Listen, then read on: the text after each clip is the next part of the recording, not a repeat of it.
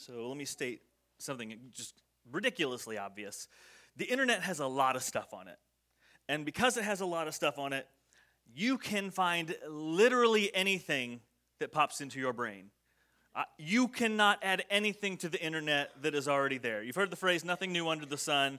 That 100% applies to the internet. Some of it is good, a lot of it's bad. Most of it, though, is probably neutral depending on how you use it. But because everything's already out there, this week I asked this question, or Googled this question. What would you do if you knew you wouldn't get caught? And lots of people have already asked this question, so I found a couple places where people had replied. There were hundreds of answers that I got to kind of fiddle through and read through on Reddit and a few other places. There was a lot of them that were really funny.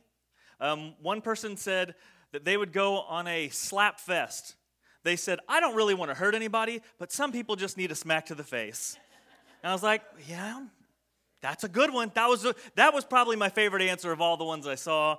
There was a lot of practical stuff out there. Like several people said, no more stopping at red lights at 2 a.m. Like, no more. Like, why am I sitting here at a red light when there's no car on the road for miles and miles? I'm not doing it anymore. One guy said, I'm going to fish without a license. He's like, I just want to go out back behind my house and fish without doing paperwork. I was like, okay, that's pretty practical too. Doesn't sound like a bad one. Anybody got an idea what the most popular answer was? Robbery. Yeah, everyone's gonna rob a bank. Like, yeah, that was the most popular answer. Bank robbery, or some other rich person. Now, I will say this: that between all the funny ones and the practical ones and the bank robbery, there were several though that were absolutely terrifying. Just scary, nightmare-inducing, terrifying. So much so, I'm not even going to talk about them up here. Don't Google it. You don't need that in your life. You don't need that negativity added to it.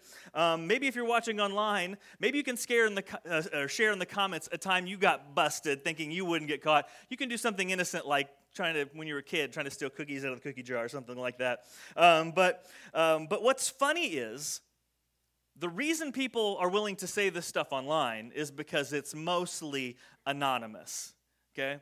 What is also funny is that as soon as I put this question up on the screen, a lot of you had an answer pop into your heads. Yeah, we're at church, people, and you were thinking, who knows what? And I don't want to know, okay?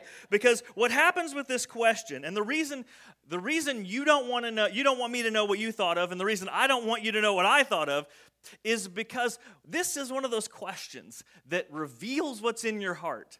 And again, we're not going to get up here and put a microphone up and let everybody blast the things that they thought of, just the same as most of the people used a dumb username when they left the comments trying to explain their answer. Okay, but this question does unashamedly expose what's in your heart. Now, last week we started this teaching series called From Within. And we talked about how some of the biggest obstacles in your life aren't the circumstances surrounding you, the things you're going to encounter at work, or the people in your life that are frustrating. The biggest problems you have are the things, the evil, selfish, sinful desires that live inside your heart. And so the reason why you do things you shouldn't do, or say things that were better left unsaid, or you spend money in ways that are dumb, it's not because of the people in your life that stressed you out, or the job that stressed you out, or the circumstance that stressed you out. No, it's because the stress of those situations just made it easier for what's in your heart to find its way out. Let me give you an example. If I come up here and I shake this mug, me shaking it has no bearing on what comes out of the mug, right? What's going to come out of the mug is what was already in the mug. The same is true of your life. The stressful situations, they give you a shake. The rude people, the mean people, the selfish people, the soul-sucking people in your life, they give you a shake, but they don't determine how you react, the words you say. That stuff just comes from within. In the same way, shaking the mug has no bearing on what comes out of it, but what's already in it is what determines it, which is nothing because I don't want to clean up a mess. But that's how we are, right? We're the same way. Like there's this evil that lurks inside of us, and we like to blame every situation under the sun. That I said that because they did this, or you did, and he said, and she said, and life's been hard. But really, all those things are just the stresses that make it easier for what's inside of you to find a way outside of you. And so, what determines who you are is what's in your heart. What determines how you respond is what's in your heart. And so this series, we're going to be looking at those things that lurk within and come from within. And so each week of this series, starting today and onward, we're going to just look at one emotion that has the tendency to grab a hold of your behavior and lead you to do things that are hurtful and sometimes even destructive. And today we're going to be talking about guilt. And guilt is a strange thing because it is both a fact and a feeling. All right? So if you do something wrong, sinful, illegal, whatever, it is a fact that you are guilty, right? Like you did it. If someone can video you doing it, right? You did it. Like it's a fact that you did it. But you can also then feel the weight of that guilt. It feels like a weight on your heart, a weight on your soul, where you feel bad for what you've done. It nags at you, and it follows you, and it haunts you wherever you go. It is our consciences, and even if you're a Christian, we would say the Holy Spirit that react when you've done something wrong to kind of light up something inside of you to help you understand that there is something wrong that you have done. For me, I have a peacemaking personality. Like if I take a personality test, one of the most recent ones, it called me an adaptive peacemaker. It means I want everybody to be okay all the time. I don't like people mad at me. I don't like people upset with me. I don't want to upset people. So guilt is like the worst. I hate guilt. Some people, maybe your personality is where you're like, they deserved it, no big deal, and you kind of brush it off. But it just eats at me. I can't stand guilt. Now, I think it's just one of the worst feelings. And the reason why guilt is the serious thing that it is. And maybe you've never thought of it this way before or not. But what guilt does, when you wrong another person, it creates a debt-debtor relationship. When you hurt somebody, wrong somebody, do something from somebody, you are in a very real way put into their debt. Because you have taken something from them. You have stolen something from them. For example, when a man follows the lust in his heart and leaves his family for another woman, he might be thinking, freedom, look at what I've got. I've got this great thing going on in my life. But what he might not realize is, as he's enjoying all the good things that he thinks he's uncovered, is that he has stolen things from each member of his family. He stole his wife's marriage. He often stole her financial security. That often goes with the divorce. He stole the stable home, the family traditions, the emotional security of his children. He stole quality time in many ways from his children. Maybe he thinks he's won a happier life and he feels like a winner until one of his kids said, Dad, can I do something to make you say? Is it my fault why you left? And when that guilt hits, he understands that he is at debt and the emotions sink in. If you've ever bullied someone, you've taken, in many ways, their ability to live in the truth that they are a loved, valuable person created in the image of God. You've stolen that. And so unable to rest in the truth, they now spend time questioning their worth, feeling alone. You've made it easier for them to doubt who they are and how they've been made, and they want to change themselves rather than, again, resting in the truth that they are loved. If you've ever taken part in gossip or maybe just straight up spread lies about somebody, it's very possible that you stole somebody's good reputation from them. People who commit abuse to kids, they don't just cause pain, they in many ways steal that kid's childhood. Sin is a theft. Guilt is an acknowledgement of a debt-debtor relationship. That's why when we're guilty, what do we say? I owe you an apology. We understand intrinsically that we owe somebody something. I need to make it up to you. Is there any way I can make it up to you? Is there any way I can offset this debt that I've created? And we acknowledge in our heart, it's like our guilt. Guilt is our heart's way of kind of just screaming that we have to make up, that we have a debt to pay, even if the only currency we have to offer is an I'm sorry.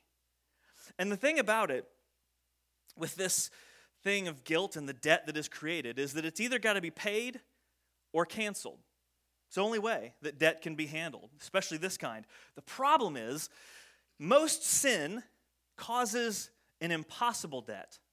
Because though you can try to do good things to make up for what you've done, can you undo and untake the things that you've taken? Oftentimes not. You can't uncheat on your spouse. You can't unbetray someone's trust. You can't untell a lie. You can't unspeak that cruel comment that broke someone's heart. You can't give a childhood back to your now adult kids. You can't do that. And so what we instinctively try to do, though, is we try to work off. I can't undo it, but I'll just do enough good things to maybe that'll tip the scale in their favor. But that doesn't work. We try to work it off, serve it off, give it off. If we're a church person, we maybe try to pray it off. But no amount of good deeds, community service, charitable giving, or Sundays in the pew can pay back something that cannot be paid back, something that has been stolen and cannot be returned. And so if we are ever going to move past guilt, we are going to need some help because we can't pay it back. Now, the Apostle Paul, who wrote a ton of the New Testament, he was a church planner and pastor who traveled all over the first century Roman Empire and shared the gospel. He probably did more for sharing the gospel and spreading the word of Jesus than anybody except for Jesus.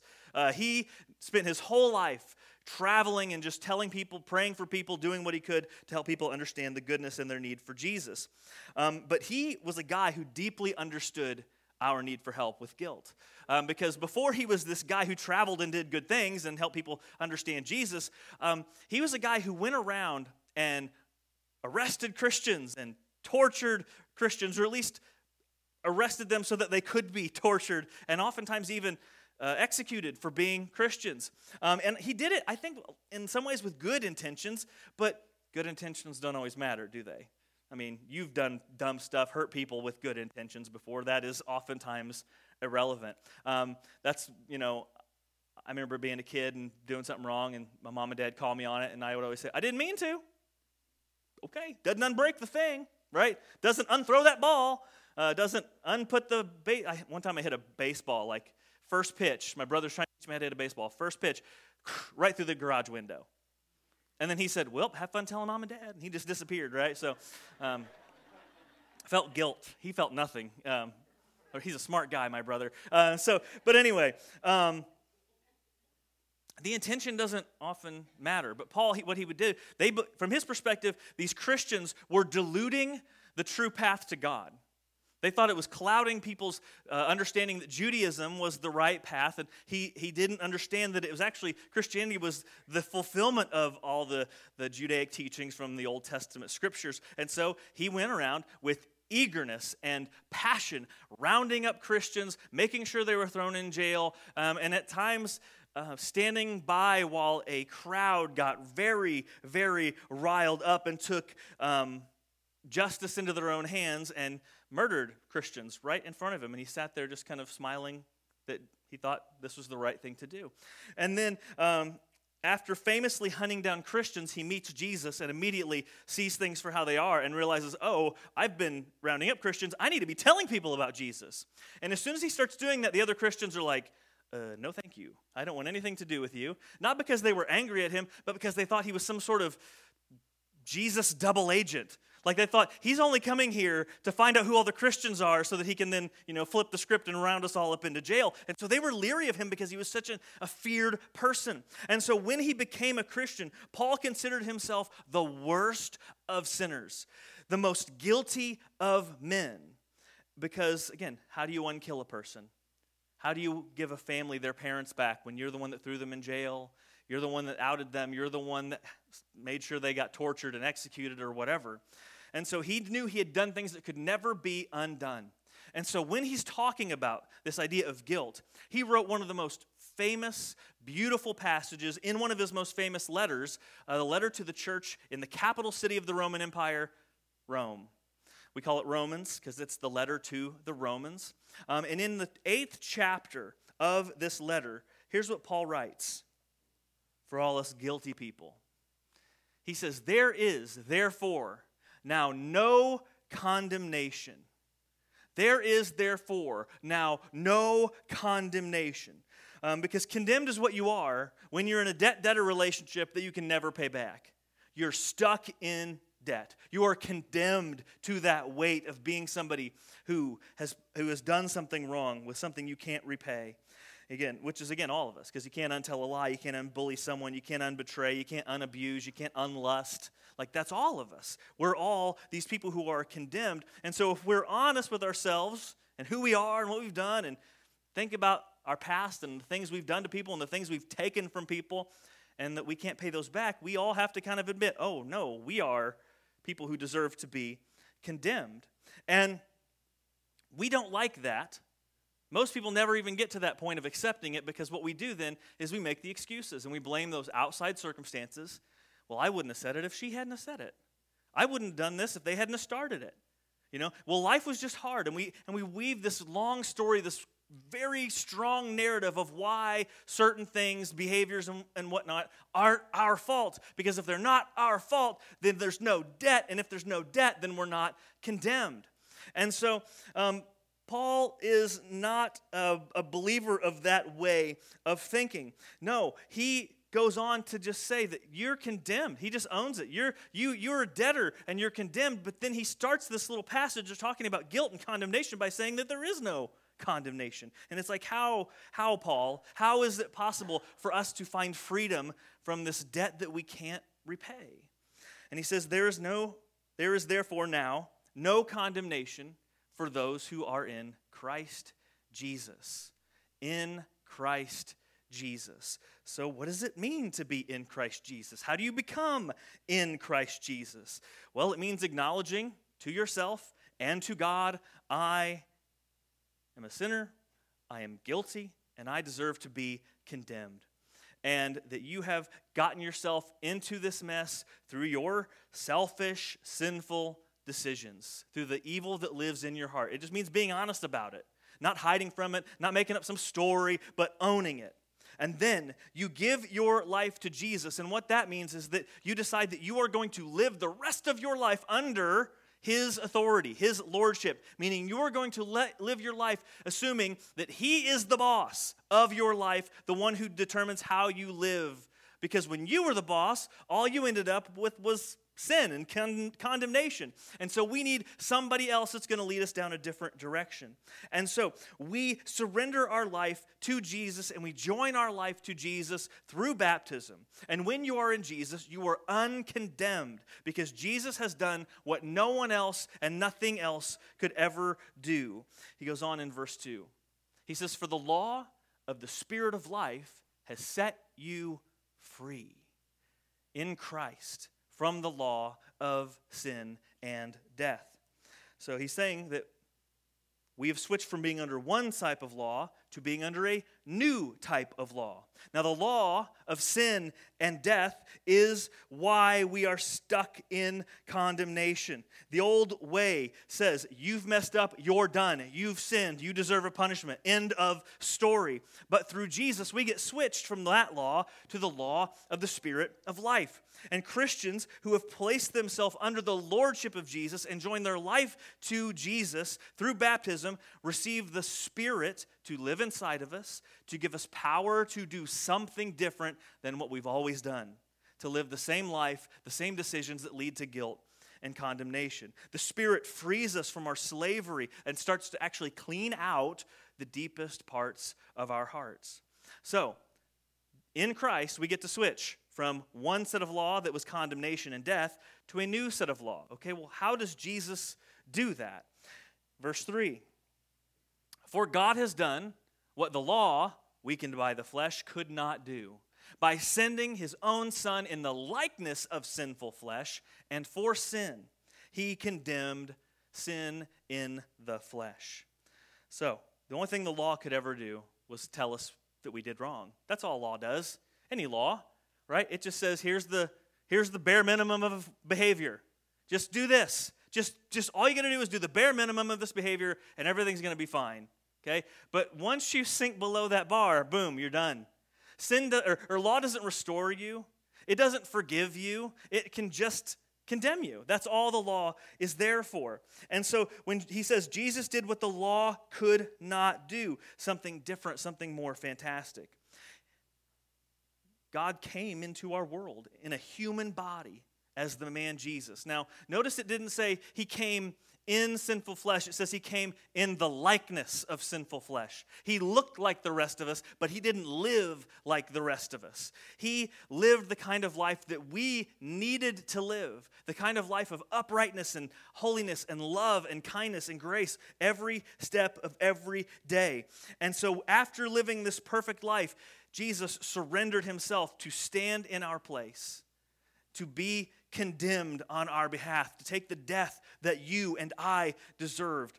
And so even though he was innocent, not at all guilty, he stood before God and all creation in our place as if he was guilty. And he took the condemnation and the punishment for it by dying on the cross. And so here's Paul is telling us that if we surrender our lives to Jesus and receive what he has done for all of us on the cross, there is no longer any condemnation for you. So, if you're a Christian, if you have given your life to Jesus, you are not condemned. But what was the first step? Do you remember that first step? We have to actually, again, stop telling the stories, stop making excuses, stand before God and everybody, and admit that we are guilty. We got to come to Jesus and say, yeah, I did it. Stop coming up with this, telling a sob story about why our problems are everybody else's fault. And realize, no, the only common denominator with all my mess is that I was there for all of it. I'm the one who made all these messes. It's surely not everybody and everything is out to get me. No, I'm the one that was in the middle of everything. And we say to Jesus, I told those lies. I used my body in ways that God forbids. I hurt that person. I hurt those people. I stole my son's childhood. I took every one of those drinks. I chose to take every one of those drinks. I am guilty. And so we agree with God. We're not convincing him that we're guilty. He knows that we've done the wrong things. And so we agree with God and the law that we are guilty. But once we are in Christ, because Jesus has taken our sin away, he cancels that debt. Remember, that's the only way this debt of guilt can be repaid. It can be dealt with. It can either be repaid or it can be canceled. We can't repay it. We talked about that. So Jesus takes it so that it could be canceled and we could be forgiven. And so when we stand before God and everyone admit we're guilty, we don't have to hide from it anymore. We say we're guilty, and God looks back and says, yeah, but you're not condemned. You did wrong, but that's not what defines you. You've made messes, but that's not who you are anymore. You have a new life, a new identity in Christ. It means that you don't have to define yourself by your past. See, guilt is, of all the emotions that we're going to talk about in this series, guilt is the one that has the biggest tendency to follow you from one stage of life to the next. And you just hang on to it. And that thing you did that one time, and you define yourself by the worst thing you did and the worst day you ever had, the worst choices you've ever made. And you think, I am that person. But no longer do we have to define ourselves by our past, because God does not define us by our past or our biggest mistakes. Jesus came to free us from the guilt and the condemnation that goes with it. And he did that. Paul kind of wraps up this little thought in verse 4. He says, in order that the righteous requirement of the law, that bar that we've got to clear to be considered good and right and perfect, in order that the righteous requirement of the law might be fulfilled in us, who walk not according to the flesh anymore, but according to that Spirit that lives within us. This means that Jesus restores you to a guilt-free status. Are you guilt-free? No. Remember, it's a fact. You did it. I did it.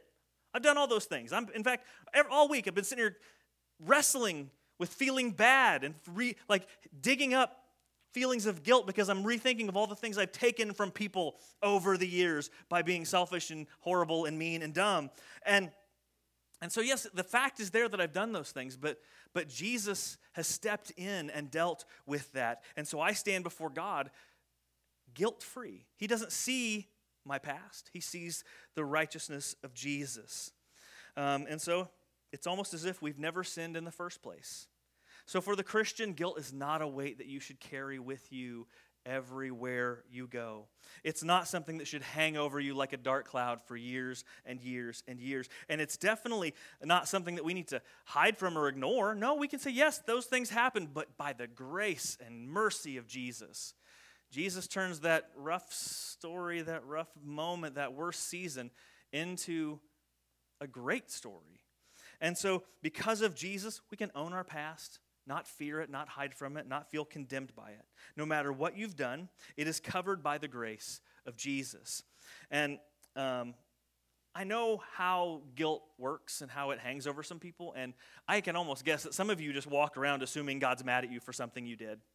Some of you rethink every word, every conversation. I know some of you, you're the kind of person that you'll say something that nobody else gave any thought to, and you'll call them back 3 times later and apologize, or 3 days later and apologize for that thing you said, and they're like, what thing did you say? And you're like, oh, I've been feeling so bad about it. It's just been eating me up inside. And they're like, I don't even remember this conversation. But that's how guilt works on some people. And so some of you, you walk through life just assuming God's mad at you, everybody else is mad at you, and that, yeah, man, if only you could please God, you hope maybe today you did okay so that God loves you today, but if you didn't do right, God probably doesn't love you. That kind of thinking is nonsense, because Paul says in verse 1, there is therefore now, what's that say? No condemnation for those who are in Christ Jesus. And so the answer is no. God is not mad at you for failing to be perfect. He knew you weren't going to be perfect. That's why Jesus came. Jesus came and lived a perfect life and died in your place before you were ever even born to do all the sinning you've been doing. And before I was ever born. He knew it was going to happen, and he came anyway. He doesn't look at you and see a dirty, condemned sinner. He sees a person that he loves so much, he sent his son to rescue you. And so what the law was powerless to do, God did for you. What you were powerless to do, Jesus did for you. The moral strength that you've lacked, the Spirit now gives to you. And so if you're a person who's ever had a hard time forgiving yourself, this is the good news of the gospel, trying to reshape and preach to your heart the truth and trying to get through the message of the lies of condemnation that you have been telling yourself, that voice in your head has been telling you for years and years and years. And so now, if you can understand it and receive it and believe that you have no condemnation in your life through Christ Jesus, God is inviting you now to live in Christ Jesus and experience the joy of actually being freed, of being forgiven, of having that debt dealt with and canceled by the mercy of God, so that you can no longer walk around carrying the weight of guilt. Let's pray. Father, we are so in awe of the freedom you give us in Christ, that though we are guilty, that though we've done wrong, the saving work of Jesus on the cross deals with our mess, cleans us up. You don't ask us to get our act together. You don't tell us to clean ourselves up so that we can be worthy of you. No, by your loving kindness, you came to deal with our mess and then start cleaning us up. And so I just pray that we don't feel like people who've got to clear some bar to earn your love. No, that's how the law works. The law is a bar that we have to clear through our behavior. No, your love for us is unending, and nothing gets in the way of it. And even though while we were a mess, doing things that you hate, living as people that do not honor you and actively work against your will in the world, you still loved us. And you came into this world to not only live a life and deal with all the pain of humanity, but you came and went to the cross so that we could have freedom and grace, even though we don't deserve it.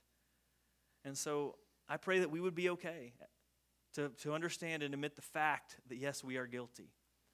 But when we receive Jesus as our Lord, our Savior, as we join our lives to him in baptism, I pray, Father, that we would feel the freedom from the feeling of guilt. And we would understand that you have given us a new status as righteous and perfect and clean, so that we will stop telling ourselves that we're condemned every single day.